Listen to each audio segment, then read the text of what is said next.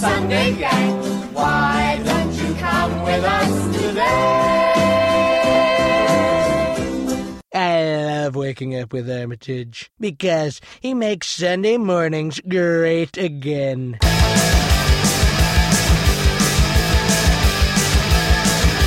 Cold sweat runs down my cheeks while my heart's getting hard to beat. The throat's so dry and I got some shakes. I give morning again, headache. I give morning again.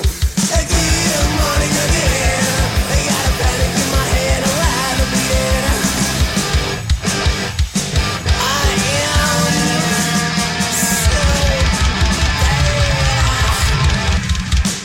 Shit.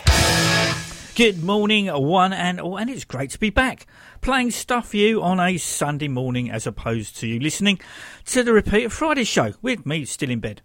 Coming back from Sunday service. Our souls to you, peace on you. Why is this? I hear you cry. Well, I'm glad you asked, as I will tell you now.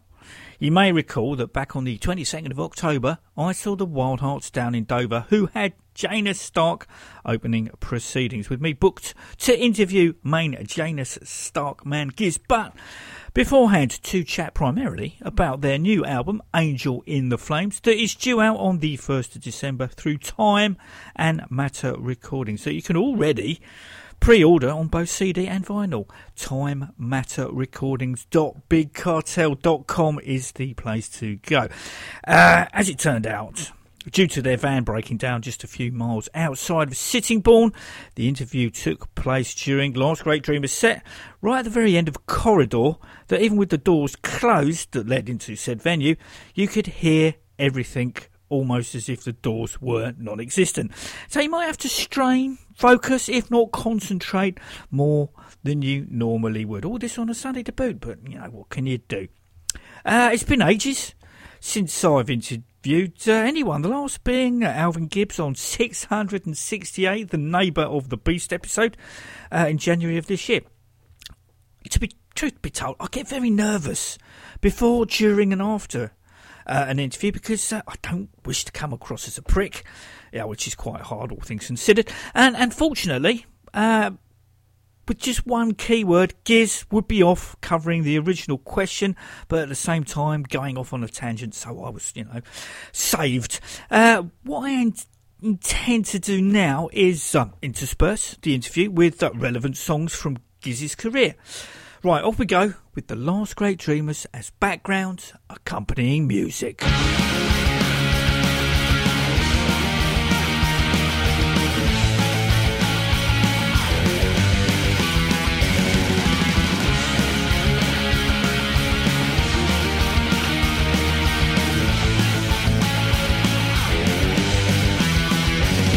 there's a vicious cycle waiting for the second time around.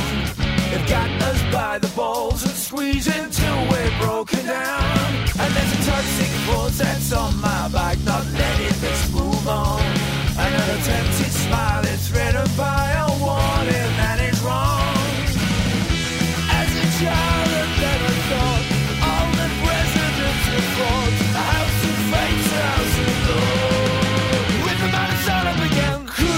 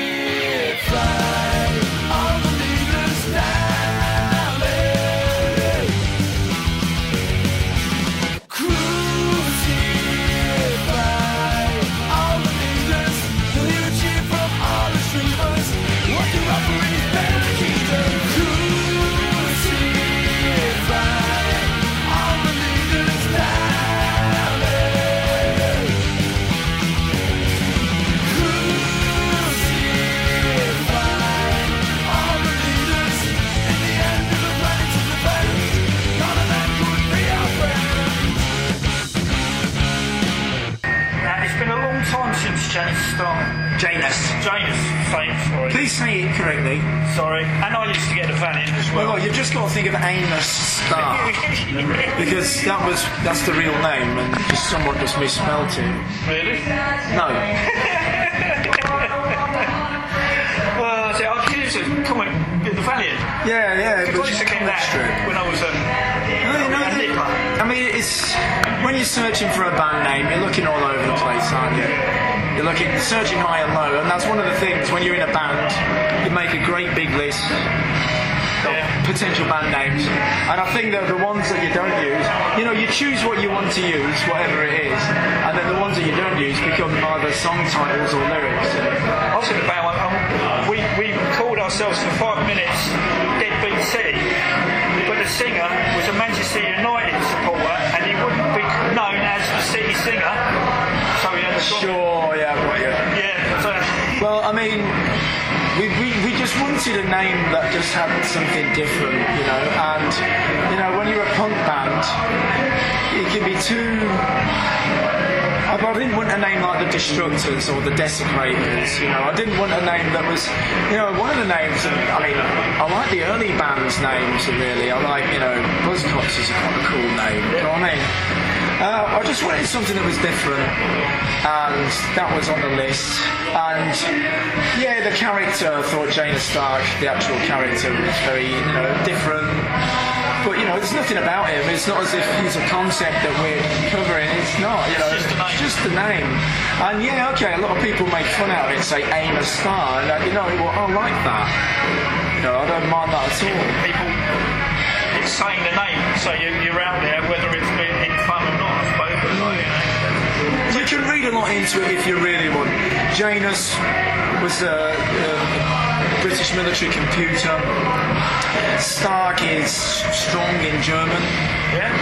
If you want to read things, Janus is the two-faced god. You can read all sorts into it if you want to, or rather mythological characters, not god. But, it was just a name. But you're back after, 16 years you were away, split in 2002? Yeah, we split in 2002, but the Janus Stark that was going on between 2000 and 2002 didn't really feel like Janus Stark.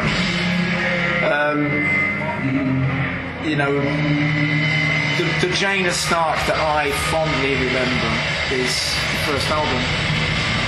And there was a couple after the first album. If you go on Discogs, there's like a couple of CDRs. Yeah, well, I would personally say ignore them. I think what we tried to do in the first album was we were fusing melodic punk rock with rock. Maybe a couple of heavy metal ideas here and there. Some post-hardcore ideas, some post-punk stuff. We were getting a little bit experimental, putting a little bit of Beatles in there, a bit of Who. Barriers, I think it's very Beatlish. Someone described us as being like a mixture of 80s American punk and Mersey beat. I thought that was quite, quite cool. Standing in the crowd, my voice is drowned by all the sounds of mass confusion. Words may be exchanged, they're not the same. I feel a sense of disillusion.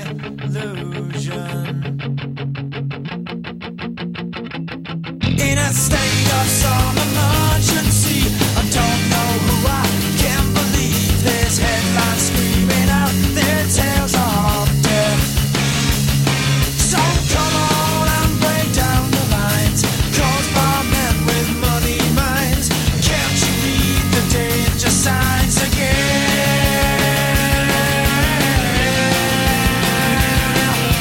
Thoughts propel me fast, become the master. Relaxing's not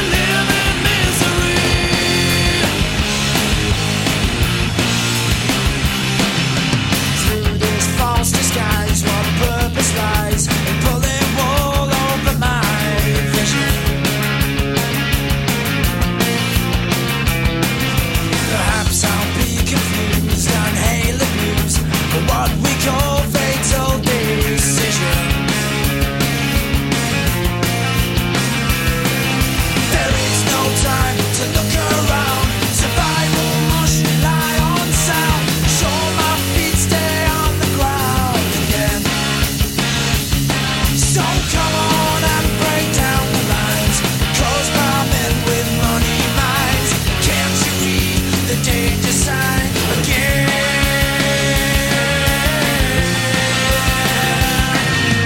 Warriors, they're building up those barriers. Barriers in between. I've never seen so many barriers, making me live in misery, making me live. Keep hiding my face, turning my back, but I cannot mask who I am.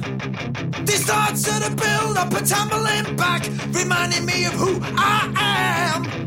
Faced with the real me, you take back your hand. Between us you build a brick wall. This disease is spreading throughout the land, causing our friendships to fall, fall, fall, fall, fall. Barriers, they're building up those barriers. Barriers in between. I've never seen so many barriers, making me live in misery.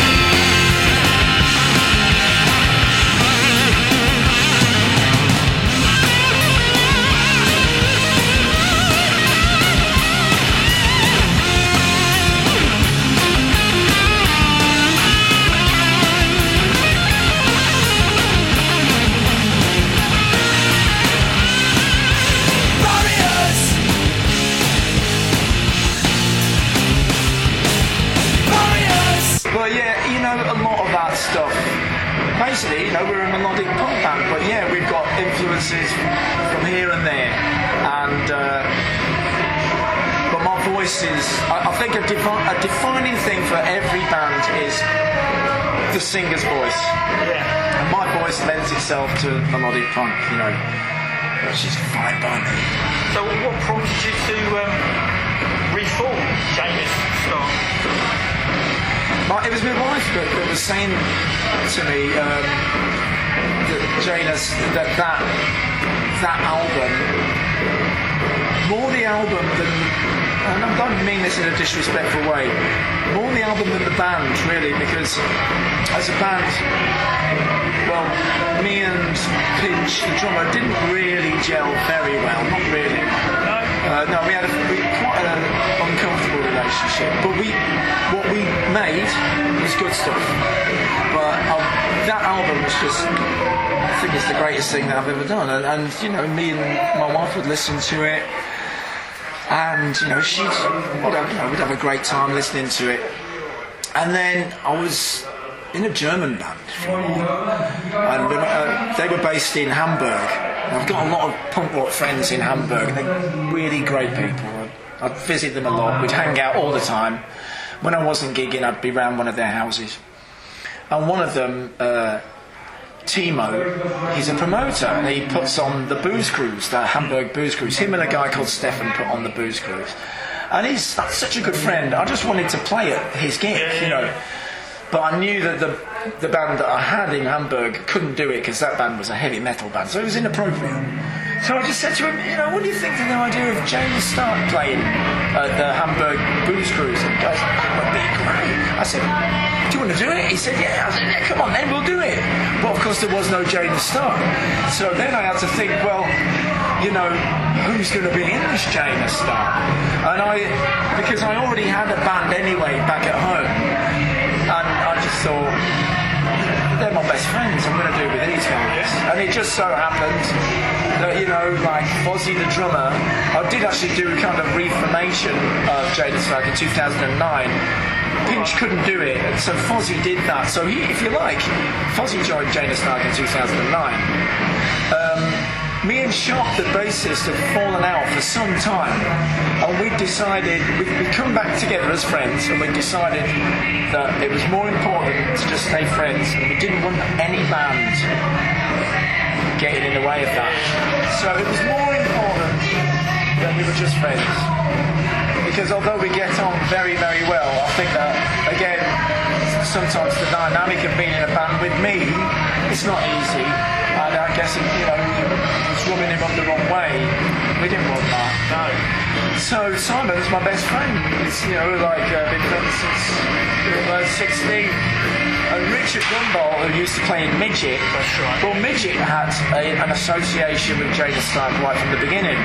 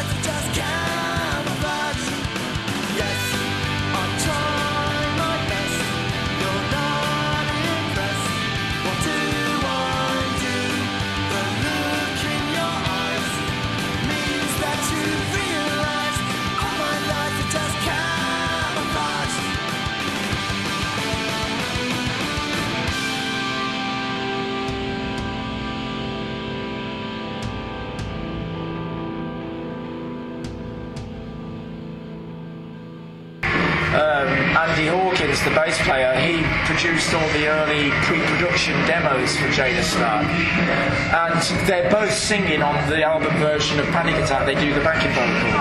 So goodbye to innocence. Purity makes little sense. All the books we read, they lead this way. As we grow, they grow with fear. Stronger generations here. One that leads our old war troops away. Panic attack as the child answers back to you. Reach for the belt and you find it getting used on you. Panic attack as today you're learning something new. Ridiculous to think you're not to blame.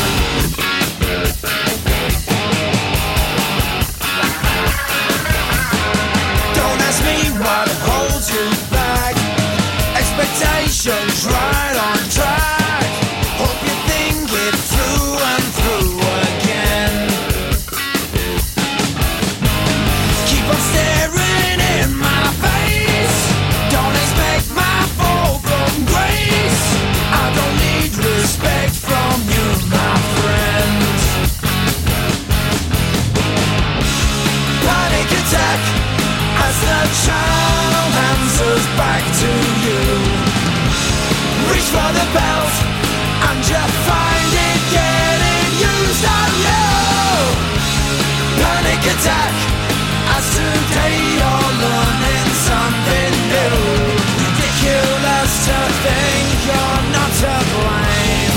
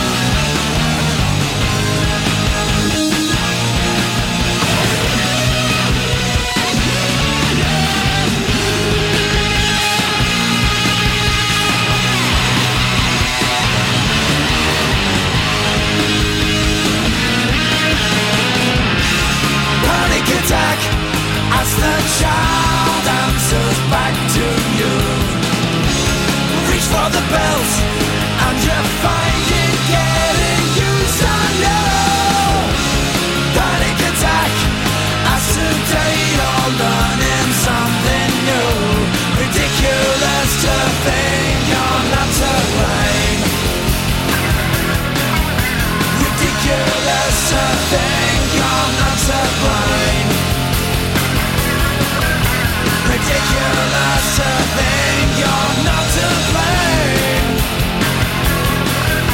Ridiculous a thing, you're not to blame.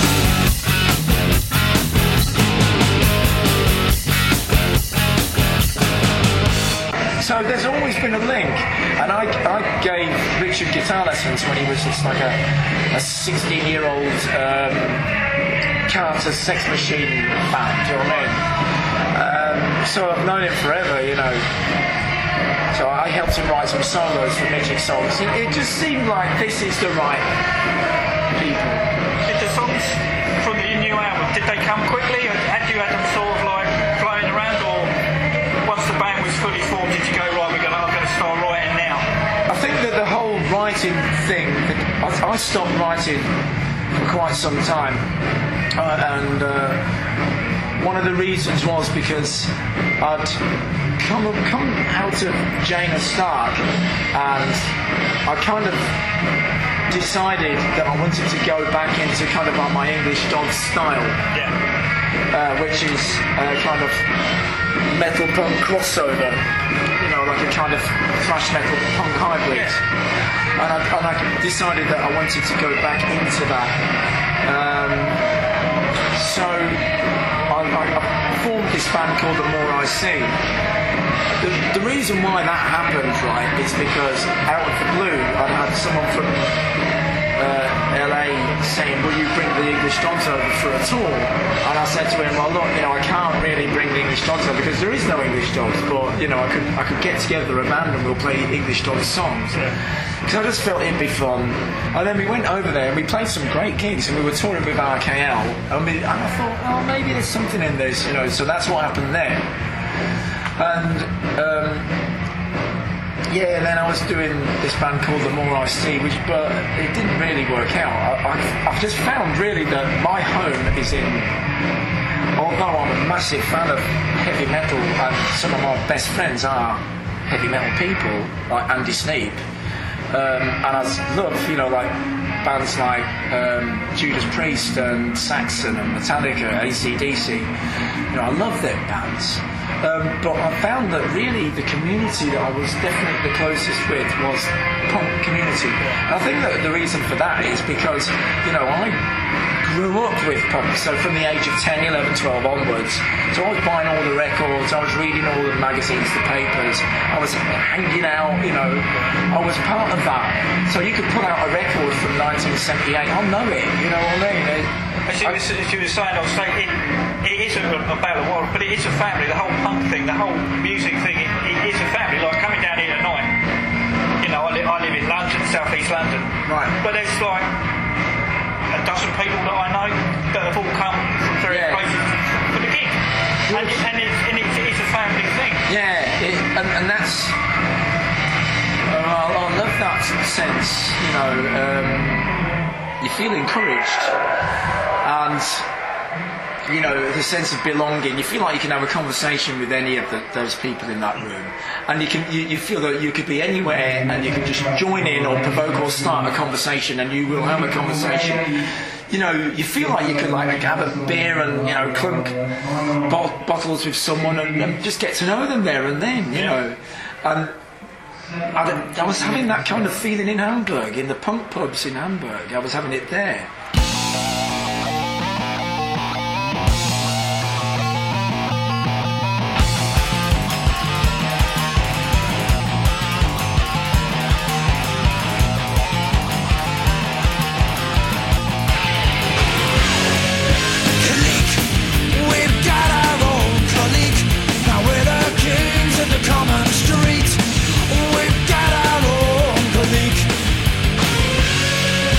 Crowd of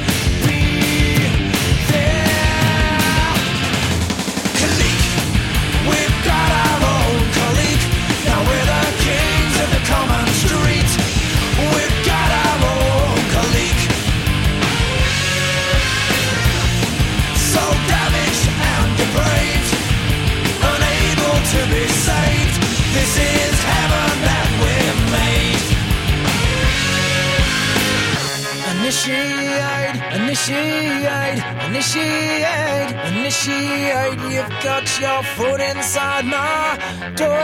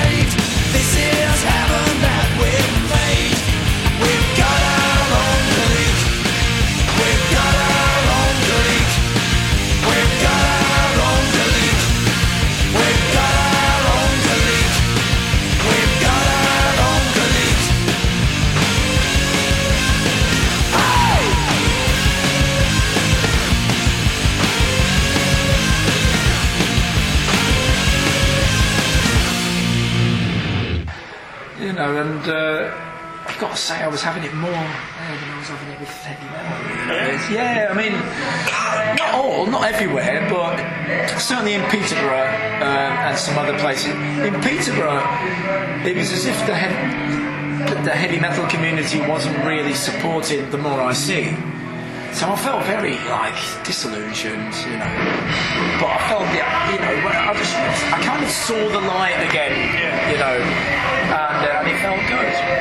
I was getting open arms, invitations, come here. I wasn't getting that from heavy metal. It was as if I'd been in the punk tribe for all these years, and then wondered and taken a look at what's the other tribes, what's going on here, what's going on in the heavy metal tribe, what's going on in the dance tribe with the Prodigy. Now that's something that I really did not have any connection or bond with at all, I hung out with those people for 3 years, 4 years, and some of them I am still friends with, but I wouldn't ever go to a dance club and start dancing. No way. No way. So how quick did the songs come together once Janus Stark was back? It started... I really went off the subject there. Sorry about that. No, that's fine. You can always stop me any time.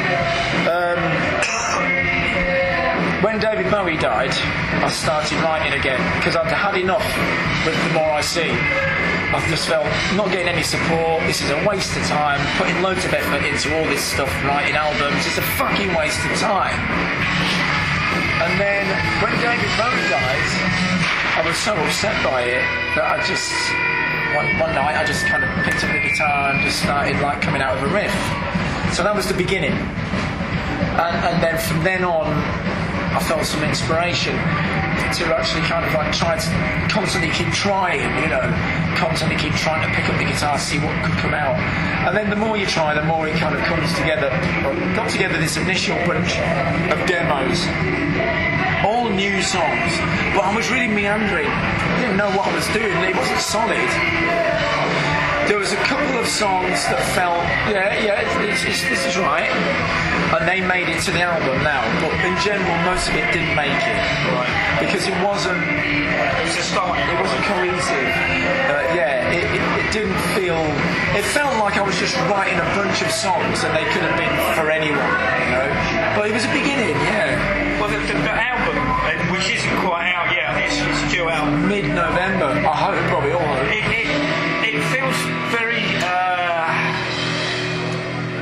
you seem very bleak with the world, but the songs seem very upbeat. It seems to be a bit of an oxymoron. It's sort of like, you listen to some of the lyrics and you think, oh fucking hell, this is terrible. But the music brings it up, and at the end you're smiling.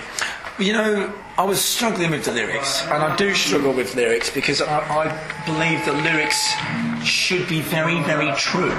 And if you're not careful, your lyrics will just be really just boring and contrived.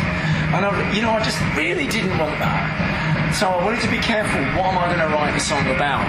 And I was constantly taking books, notebooks everywhere, and writing songs and scrapping them all the time, one after another. And I was thinking, I've got to write a lyric that I like eventually, And then I had a nervous breakdown. So the nervous breakdown then put me in a whole different situation, a different environment. And that is when these songs really came together. I wouldn't necessarily say this as a recommendation, you know, if you want some inspiration, go and have a nervous breakdown. It's not a good feeling. And I am on meds now, which I don't know how long I'm always going to be on them for. I might be on them for a long time. They make me feel better, you know, so I don't see any point in coming off them. But I was writing more then. But my ideas were kind of like, really like, look, the human race, we don't have a choice in this. There is no choice. We could, you know, we have to change, but it's not a, like, oh, how are we going to change? It's like, no, there's no decision making going on. The human race is going to change. The only thing that we can possibly do, really, is think of an alternative future. One that is not driven by money. It's the only way. And this way of thinking is because, you know, in the years, I've come across some people, you know, in my travels, who've sat down, we've had these amazing conversations, and from them I've gathered that there are a good amount of people around that are looking for an alternative way, and not in necessarily a confrontational way, not an aggressive way, more a way of where they're really trying to genuinely find a solution and invest their time and their money and their lives into doing that, and putting that out so that people feel it from them. And it's kind of like a case of leading by example, you know. It's not like by do as I say or I'll slap you across the face. It's more of a like, look, it could be like this for you. Can you see how the benefits? And they were showing me things of like, well, you know, you do have to change your attitude, which is really difficult. And one of the songs on the album is called The Murderers' Rights Society. And that is about the concept of, if you can forgive, if you really truly can forgive, then the human race will evolve, it will advance. But it's very, very difficult. My eldest brother was killed in a car accident. I might find it difficult to forgive the person who did that. But if I can, I think I'm a step in the right direction. Yeah. My second eldest brother, he committed suicide, and, you know, you could point the finger at his ex-wife and say, you know, you drove him to that, but, you know, forgive. I think that's what you should try and do. And I think if a man or a woman or a person is able to forgive someone that has murdered their child, now that is a tough one. Can you do that? Is it possible? Because if you can, then you're breaking the cycle. Because why, you know, how can you forgive someone that has done that?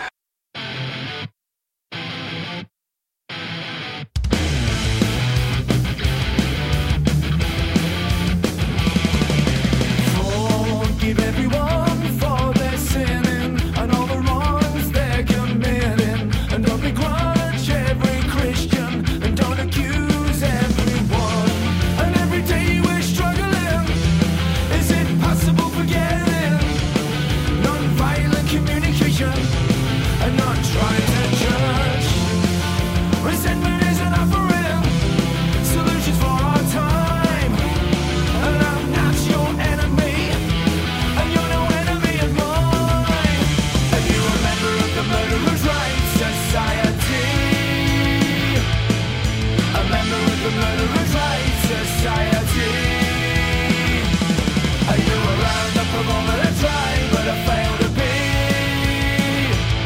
Are you a member of the Murderers' Rights Society?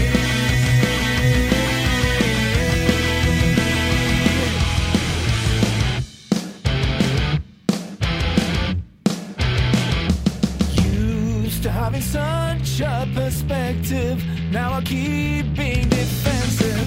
Should I find a witness? Should I get myself a time? Whatever happened to Caraway? Did it finally turn back? Stop listening to everyone. What is he trying to hide? Resentment is an offering, solutions for our time. And I'm not your enemy, and you're no enemy of mine. Are you a member of the Murderers' Rights Society?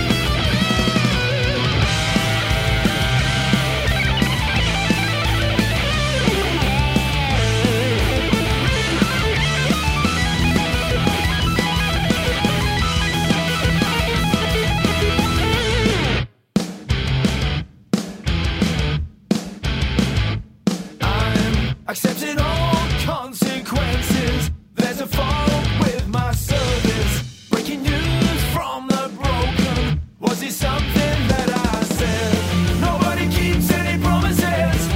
Nobody tries to apologize. Everybody jumping off a ship. They've all jumped off mine. Resentment is an offering. Solutions for our time. And I'm not your enemy. And you're no enemy of mine. And you're a member of the Murderers' Rights Society. A member of the Murderers' Rights Society. And you were round up a ball and I tried, but I failed to be. And you were a member of the Murderers' Rights Society. And you were a member of the Murderers' Rights Society. A member of the Murderers' Rights Society. And you were round up a ball and I tried, but I failed to be. And you were a member of the Murderers' Rights Society.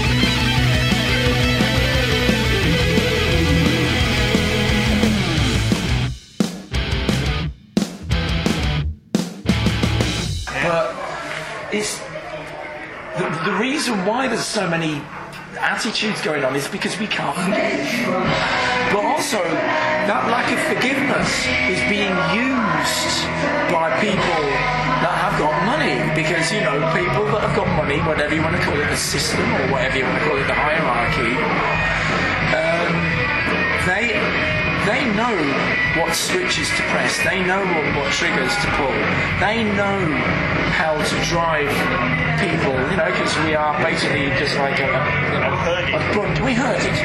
So it's like, well, we know if we do that, they'll respond in this way, and then they'll buy that. They'll buy into that. As I said, the interview was in a corridor, the definition of which is a long passage in a building from which doors lead into rooms. Out of one of these doors emerged Danny McCormack with a guy who it turns out was a huge, crass Steve Ignorant fan, and seeing Gizz, who took part in Steve's The Last Supper tour as guitar player, became a fanboy. Swiftly followed by Danny, who didn't know of the connection, with much backslapping and singing along. This all gives me an excuse to play Securicore from The Last Supper in Belfast album. And it feels to be the mother of 1,000 things. Our boys rest now, cool, crazy, cool now. How does it feel to be the mother of 1,000 things? Synchronized lost now, it's exactly futile. Your arrogance has got it, it's putting up like you're the faithful thing that ever was worth the second month. Life between the millions with simulated blood. 50 boy clenched through, a dash of hate. You're smiling up first and then not so verified. Lying in matches, looking for me lost up. You're infected, you determined to create a hero. It was not this session. And there's a must not take it. Never would it put your solution. But that's not enough to warn destruction. Your blood stronger is a rule as other choices. Your mockery can't bump on voices. So keep to play your bloody pass on controversial. My love is stronger, so that's all it's to. Let's do it, you determined to create a hero. It was your decision. And there's a must not take it. How does it feel to be the mother of 1,000 things? The bush wins now, cool, rich, cool love. How does it feel to be the mother of 1,000 things? Synchronized lost now, it's exactly futile now. You have their history, you and your kind are still the young bodies of the living. To be twisted and torn in filthy war. What more do they Pharaoh's birth?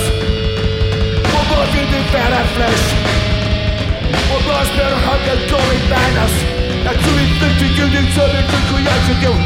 It was not their session. And I just have my son. And it feels to be the mother of 1,000 days. Your push rest now, cold red, come on. And it feels to be the mother of 1,000 days. Synchronized lost now, it's exactly futile. You accuse us of disrespect, brother. But as he out. Just the man to care. Respect to it. I should say no praise the legal right. Oh, you did it up in it. Don't give you a roll. That was being flesh. It's better hell. You inflicted, you determined to create a guild. It was your decision.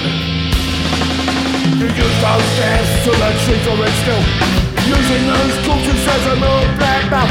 Think of what those young men gave as I try to avoid us in all of death. When we do think of death, I've got inside us, stuck on a morning, stuck on a bus. You inflicted, you determined to create a new. If it's not this station, it's just a possibility. And it's a feel to be the mother of 1,000 days. Don't push this now, go crazy, go loud. And it's a fail. Organize us now, 80 seconds, you don't have fight. War, no wars, we don't want your fucking war. War, no war, we don't want your fucking war. Fight, war, no war, we don't want your fucking war.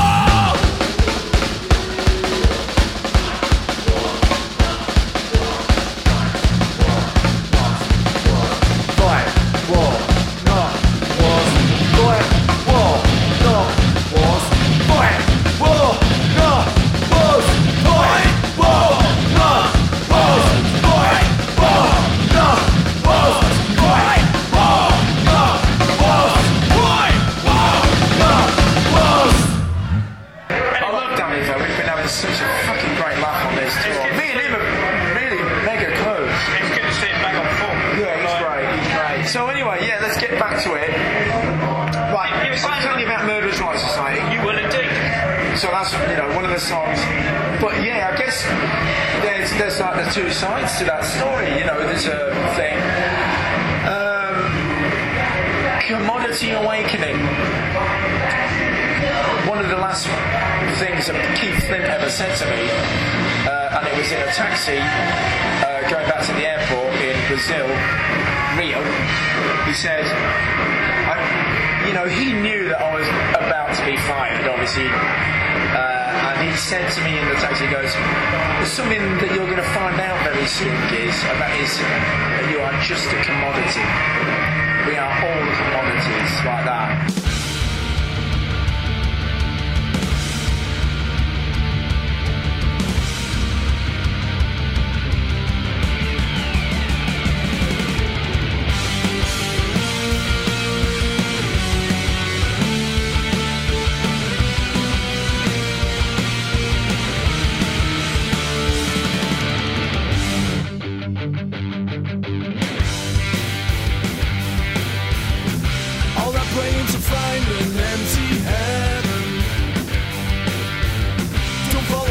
Just as lost as you. I was getting hooked to being reunited. I could see the value of our roots. Life is unsure at every junction. When I'm on a mission to find where I belong. Share the road with lost souls with no function. They always make me feel I'm doing wrong. Commodity, commodity. Awakening, awakening, awakening.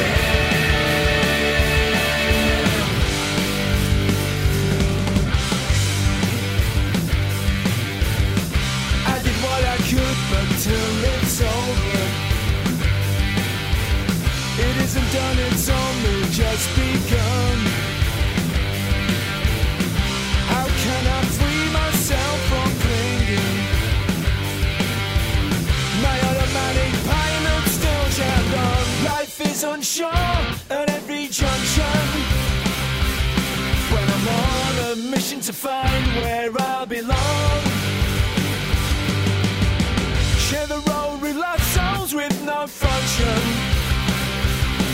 They always make me feel I'm doing wrong. Commodity, commodity. Awakening, awakening, awakening. Commodity, commodity. Awakening, awakening, awakening.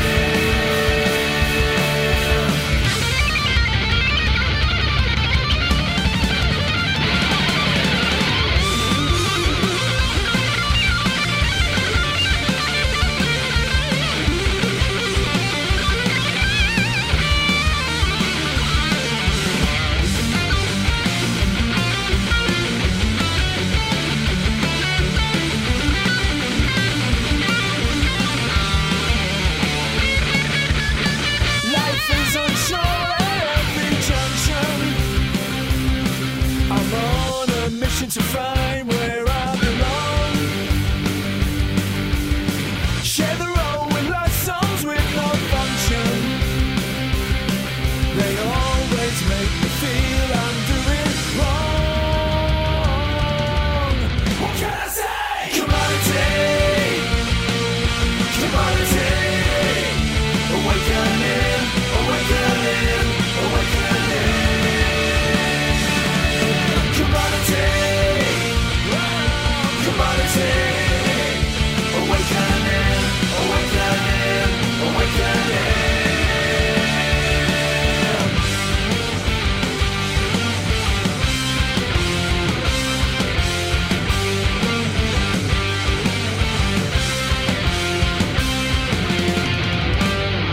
You know, and I just thought, fuck me, man, you know, how to break someone's fucking dream. You know, I just thought to myself, well, it took me a long time to get over that. But I realised then that was, again, the whole commodity thing is, so if people treat you like a commodity, why are you treating other people like a commodity? And if you're able to not, and to be aware that people have got feelings, again, it's very difficult to do. Yeah. You know, you can just find yourself slipping into an old mould. But if you're able to address it and stop it, you're going to be part of the solution. But, you know, this solution's it's got a big thing. Some people they're doing it, they're living it now. You know, they're basically leaving society. You know, I don't know how it's going to be achievable. I don't know if I can achieve it, but it will happen, with or without me. You know. One of the tracks that you were saying about heavy metal, Carmageddon. Yeah. Well, as soon as it's even written down, and when I first heard it, I thought of Def Leppard. You know, that riff in there. I just came up with that riff, and I would have said more like AC/DC. It was an AC/DC influenced riff, but, you know, very twisted. I've twisted the chords. I've made the chords very much Janus Stark. You know, one of the things that Janus Stark likes to go for is he's kind of like, I don't know, you take a chord sequence and then you make it a little bit less obvious. You change a chord here, you change a note there. So instead of it being a cliche, it's all of a sudden it's like, oh, what's that? What's going on? It's a bit different. I've always liked that, you know. And I did that with that riff. But yeah, some people hear it and they go, oh, it sounds like Def Leppard. And that makes me laugh so much. So I'll say to them, okay, well, what song is it? And they say, Photograph, Def Leppard. So I just laugh about it. But for me, if anything, for me, that song is, you know, it's just that kind of like, that 4/4, slightly AC/DC influence, but, you know, it's a rock song, but again, it's made alternative because of the angles that it's gone for. It's like, exactly like what I said, musically, it's like taking a cliched idea, but then putting these different notes and rhythms in it that take it to another place and pick your ear up and go, whoa, that's different, I like that. I was expecting that and I got this. The lyrics to that one were written by a friend of mine, so I decided to do some co-writing. Oh, right, okay. Yeah, there's a friend of mine, Simon Wright, and he's a songwriter in Peterborough where I live. And when I first started thinking about writing some new Janus Stark songs, and as I said, I was struggling with lyrics. So I found that if I worked with him, because he's a good lyricist, I was able to sort of get more inspiration myself, so I could bounce off it.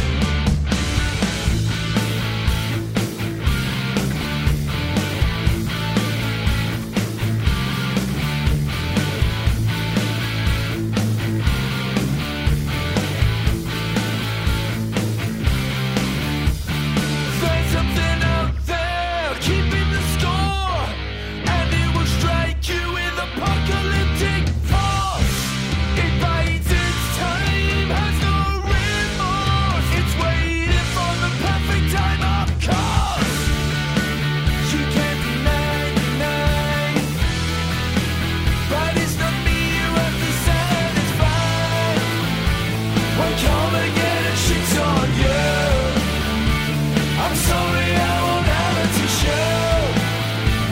You bet that you were overdue. A lesson ain't about revenge.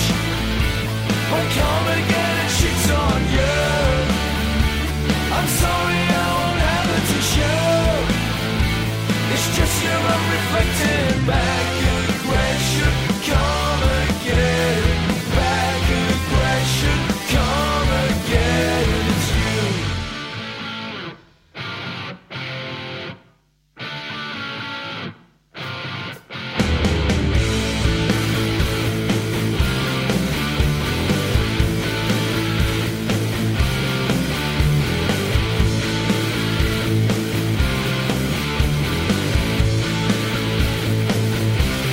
Pain fades away and skinny will heal. Revenge is sweet, but it's losing appeal. Now I'll let it go, but you're not off the hook. Something has your name in its book. You can't deny, but it's not me you have to satisfy. When come again and shit's on you. I'm sorry I won't have it to show. You bet that you were overdue. A lesson ain't about revenge. When come again and shit's on you. I'm sorry I won't have it to show. It's just your own reflected back aggression. Come again. Back aggression. Come again. Back aggression. Come again. It's you.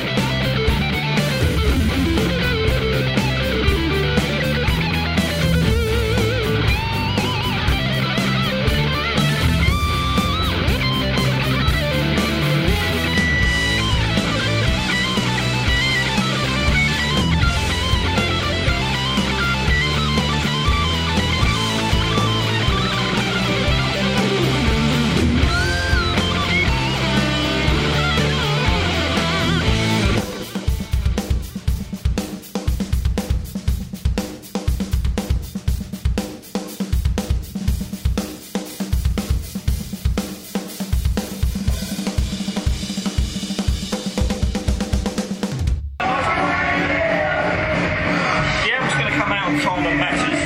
Yeah. How did that come about? Was who approached who? Was it just, did you go looking for a deal, or did they come looking for you, or how did it work? I think.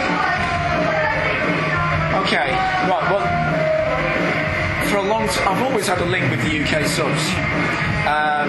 Right back You played with them, didn't you? many times. Yeah, oh yeah, I have. Yeah. I've actually played in them. That's Yeah. what, yeah, you actually, mind you, who hasn't? Yeah, a lot of people, including me.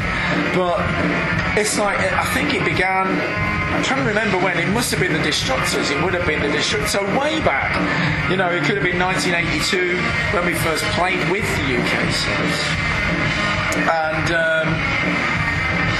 so I've known them forever, and then in the English Dogs in 1986, we were playing our first headline tour of the States, and the UK. Yeah, that was mad. We were like, whoa, it's not right. But because that time was that band's time then, so that's what happened, you know. And then in the mid-90s, when I reformed English Dogs, we did quite a few gigs up there. I became the lead singer of the English Dogs then. That's what led to Janus Stark anyway. We did this album called All the World's a Rage, and that's the precursor to Janus Stark. So if you hear All the World's a Rage, you kind of hear like the What's going to happen? developing, yeah.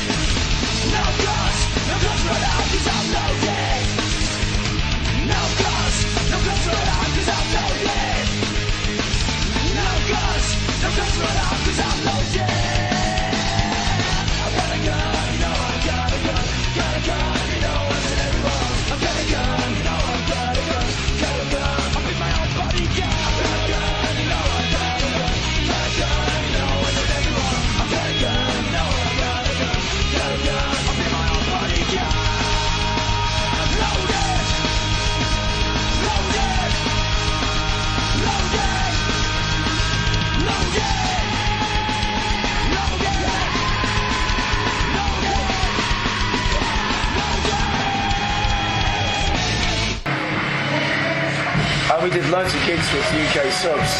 And it was when we were playing with them, they were having problems with Al, their guitarist. I could see this going on. They were waiting to go on stage, 20 minutes, 30 minutes, and I just said, Charlie, you know, do you want me to help you out? You know, because I do know a lot of your songs, you know. And he said, yeah, please do, you know. So I jumped up, you know, and I think I did about 30 minutes, and then the guitarist came in the hall, looked at me absolutely livid, you know.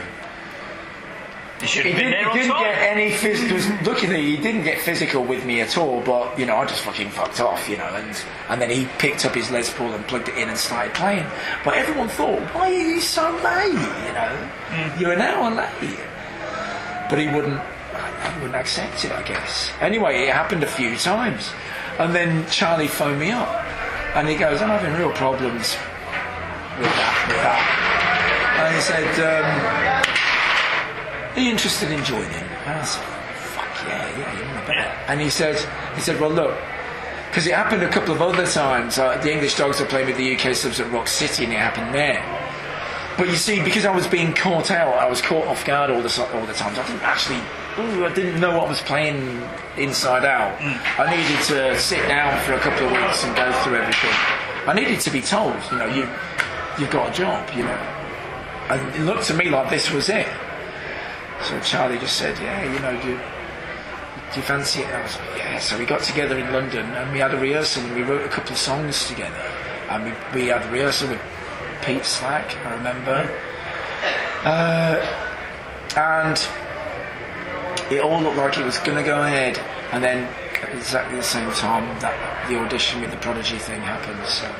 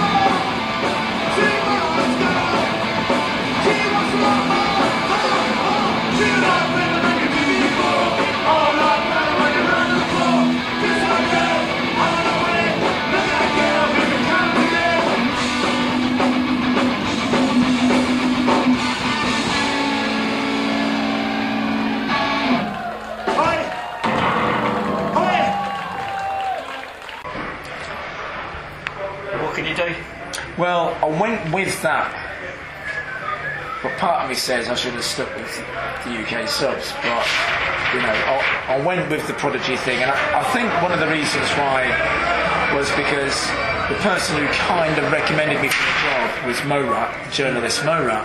Yeah. And he got in touch and he said, look, I've put you forward for this really big band. And he says, Gizz, you've got to get this, you've got to get it. And I thought, yeah. This could be a really good thing. And I've got to say, it was a good thing because, you know, a lot of great things came out of it. But it was an adventure, which I went through and then came out. So you can. So did Mark get in contact with you from Time Matters? He did. Well, no, what happened was Alvin, I sparked up a really good friendship with Alvin. It's a great place. Well, no, I wanted Charlie to do a guest spot on one of the songs. So I got in touch and I got in touch with Yuko and I said, is there any chance that Charlie would do like something? And he said, well, he's had to think about it and he'll do a harmonica solo. I said, that'd be fucking brilliant. Can be tough up there. It can be tough up there. It can be tough up there. It can be tough up there. We used to be such good friends. You come and visit me again and again. Like a brother to you, look good. Like a brother that never looked down. But it happened right here, right now. Due to the hoodwink lies, you won't look me in the eye. Why? I'm reaching out an older branch, reaching out my open hand. No more can reply. It can be tough up there. It can be tough up there. It can be tough up there. It can be tough up there. If I can make any difference now, I'd make it look into your heart now. But the years have been flying by. I feel a little foolish guy. How would I make the first strike? And the moral of the story is, animosity is born from someone's square. Hate 'cause they're trying to climb up, but rivalries they only know how, bringing everybody else down.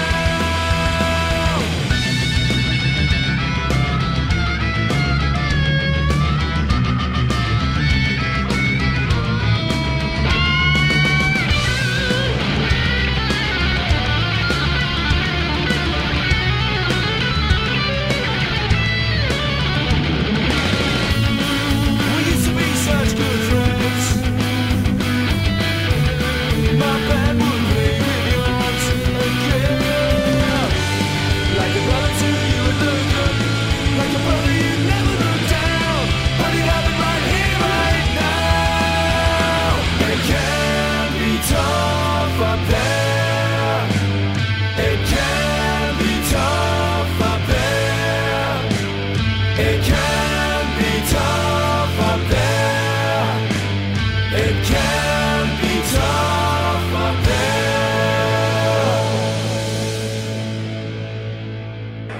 So we got together in the studio and, you know, he put down the harmonica solo and whilst I was there I said, look, will you also do a backing vocal for another song? So we did that. So he's on 2 songs on the new album. It's great. And we went to a restaurant and had, you know, we all had a big meal together, we had a bunch of drinks and he said, look, do you want to play at my 75th birthday at the 100 Club? I said, I'd be honoured. Yeah. So we did that gig, and at that gig, I kind of really connected with Alvin a lot, you know, and we were chatting away, and then I got his phone number, and then later on we spoke on the phone, and, you know, after that. And because I was really admiring what he was doing with the Disobedient Silence, I thought, you know, he's doing really good here. And they're sounding great, and they're always in Vive l'Europe. You know, and I said, is this on your own label? Because you're doing really good. He said, no, it's on Time and Matter Records. It's the record label for the UK subs. And he said, why don't you try them? Here's another thing. How are you? How are you doing? Okay. Here's another one. Yeah, I'll leave you to. How long are you about for? Oh, well, I'll be here till the end, so catch you at the end. Well, I'll catch you before then. While that's on. So he said, you got to have a word with the Time and Matter guys, because that's who's the label I'm on. I said, they could be interested.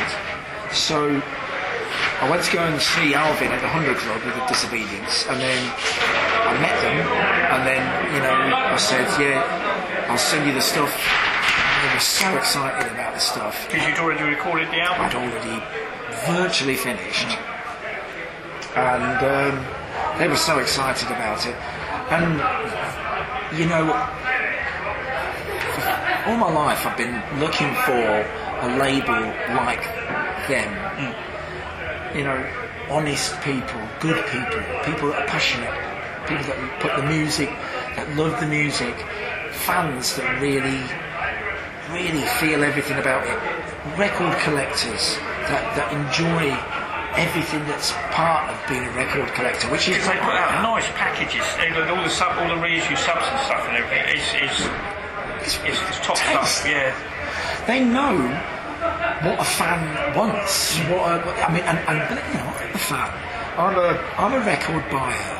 I'm a vinyl collector. I love vinyl. I love CDs as well. Don't get me. I love the whole lot. You know. I love the physical, to be honest. Absolutely. I'm much more into the physical than... I appreciate some things you can only get on download. Some things you cannot get on anything apart from a CD that you're very lucky if you get it, and you have to pay a fucking fortune to get... Or, if you're really, really lucky, you'll get it for a good price just because some shop in the middle of nowhere that's virtually put it in its bargain book. You know what I mean? And it depends what you're looking for, you know, and that's me. I kind of get latched onto things. I get onto certain bands, certain people, and then I'm listening to them. Constantly for ages. You know. Got it for John Reese at the moment. You know, the lead singer of Rock Hit from the Crypt. Yeah. You know, Speedo. Yeah. So it's basically absolutely everything that he's done and is associated with. So all of, you know. The Sultans, the Nightcrawlers, Bad Snakes, just like I'm trying to think of all of them. Can't think of all of them, but you know, everything that he's done to me has just got a certain style that I really love. So, yeah, I'm collecting it, listening to it. Well, I think that quite possibly could wrap it up. Good. Thank you very much for your time, and I'm glad you managed to get here all right. Yeah.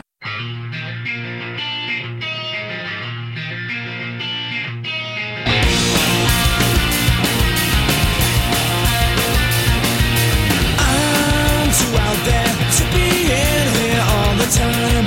Doesn't mean that I don't wanna stay. Anybody can get caught with their guard down. Doesn't mean that I don't feel the same.